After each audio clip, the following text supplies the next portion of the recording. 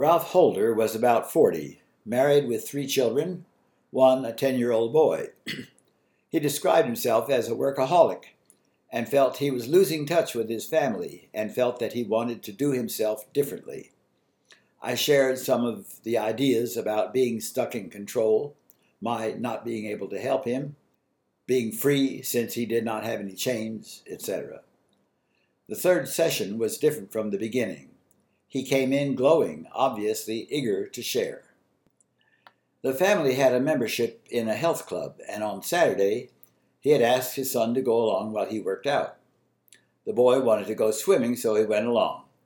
They agreed to meet in the lobby when they were done, and while there, his son asked if he could have a soda from the vending machine. He agreed, and they got in the car and drove away. In a couple of minutes, the son placed the open soda can in the plastic cup holder attached to the window. Somehow, the soda can ended up on the floor, spewing the contents in every direction.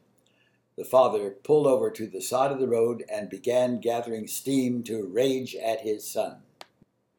He looked over at him and saw that he was terrified, pushing up against the door in an attempt to become tiny and trying to apologize. He said he remembered that he was in charge of himself, both literally and figuratively, at the wheel. And all of a sudden, he disappeared the rage that he had initially chosen. In other words, he changed channels. He stopped the car, got both towels out, and began wiping up what he could while telling him not to worry, that it was an accident. He said his son seemed to be looking at him as if he were a stranger and waiting for the explosion. They rode home, and he still seemed to be holding his breath, not realizing that I had made a significant change in me. With ownership and freedom, the result is all kinds of possibilities and options. When he arrived home, he gathered what was needed to do a better cleanup and started the process. He said he felt a little weird cleaning up without cursing and slamming things around, and yet feeling thankful, as if he had just given himself a gift. This was difficult for him since he was picky about his car, and ordinarily he would have been growling and sizzling. Next he said, and this is a shocker, when I took the cup holder off the side window, the plastic strip that would have stopped the can from going through was missing. I could not believe my eyes. I told my son, but he still seemed to be in shock and not trusting my different behavior. I am very happy that I am a changed man, and he will just have to get used to it. And I know what you are going to say, that I shouldn't blame it on you, and I won't. I know I did it using some of the ideas you shared with me. I also realize that what I am thinking or imagining or making up in my mind, a functional cup holder, may not match the external reality, a dysfunctional cup holder. So, another lesson I learned is not to be so certain about being right. I may not know what is going on.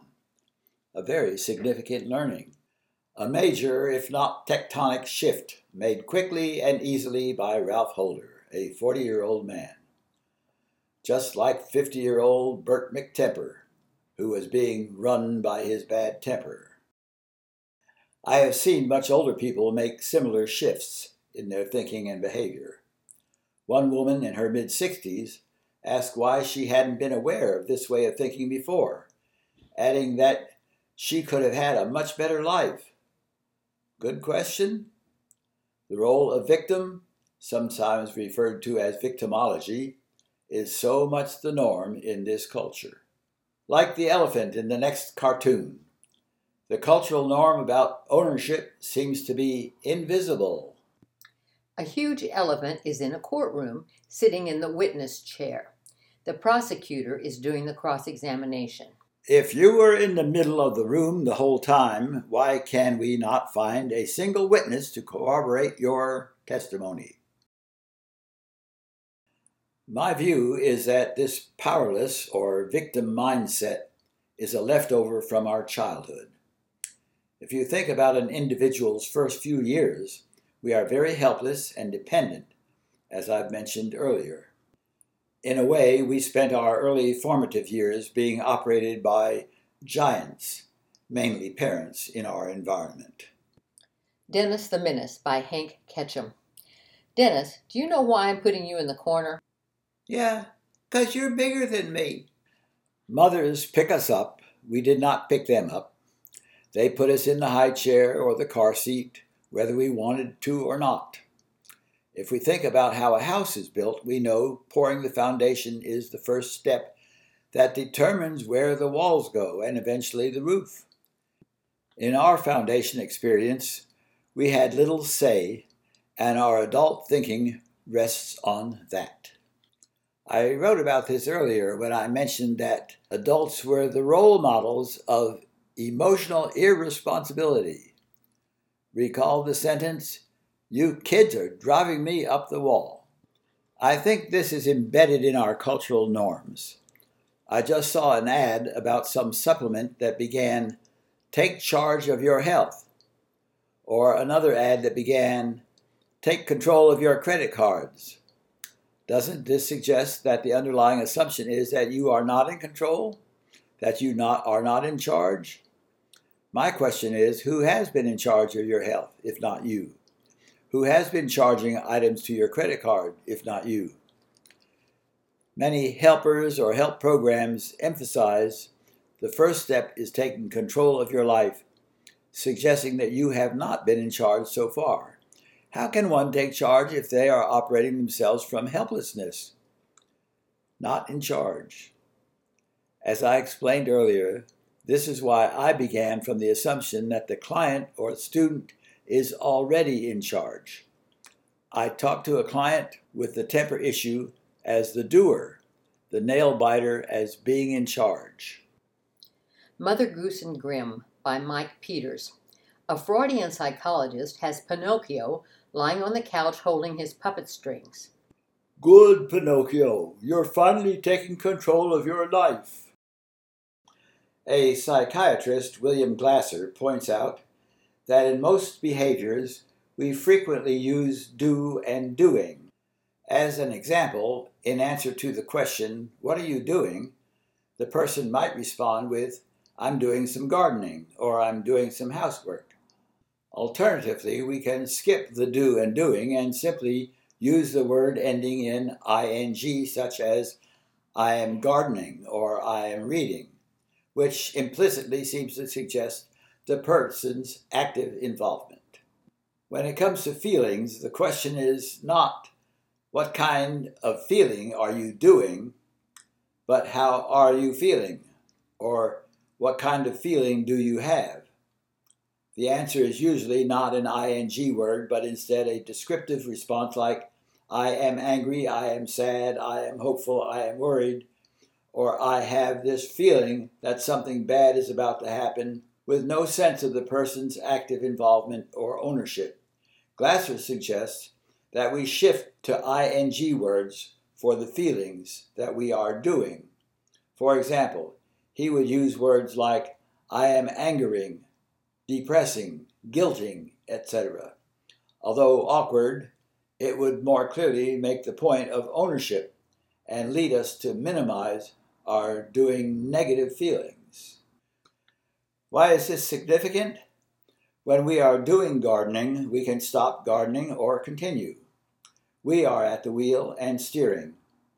When we are in the back seat of our vehicle, making comments about what is happening to us, especially when we use sentences like, "He makes me so mad," or "She makes me laugh," apparently no choice involved, except, of course, the choice to give voice to the passive sentence. It's as if the other person is the puppeteer and the individual making the statement is the puppet.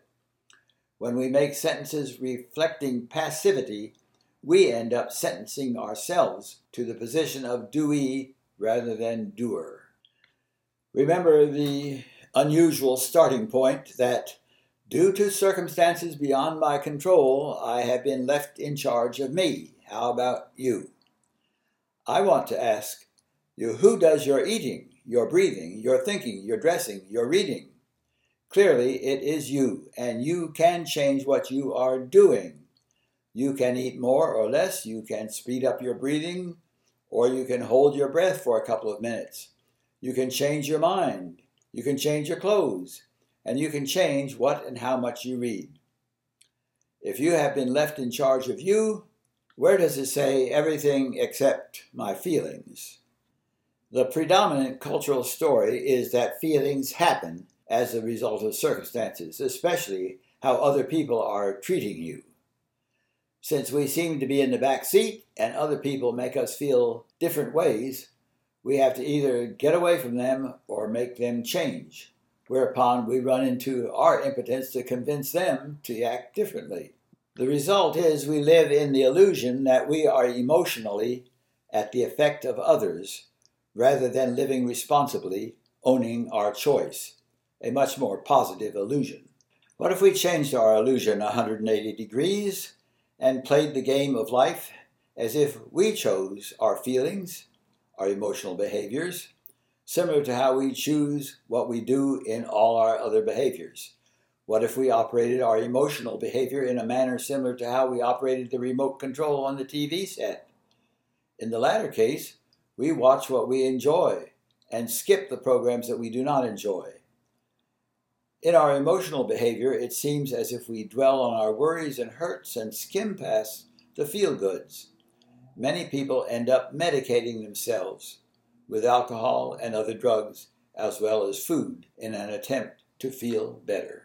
Dick Brown, in High and Lois, has a friend saying to High, "What a hangover. My head hurts, my stomach hurts, even my teeth hurt. "Why don't you give up drinking?" And stop enjoying myself?" It adds considerably to the message to see cartoonist Mort Walker's facial expressions.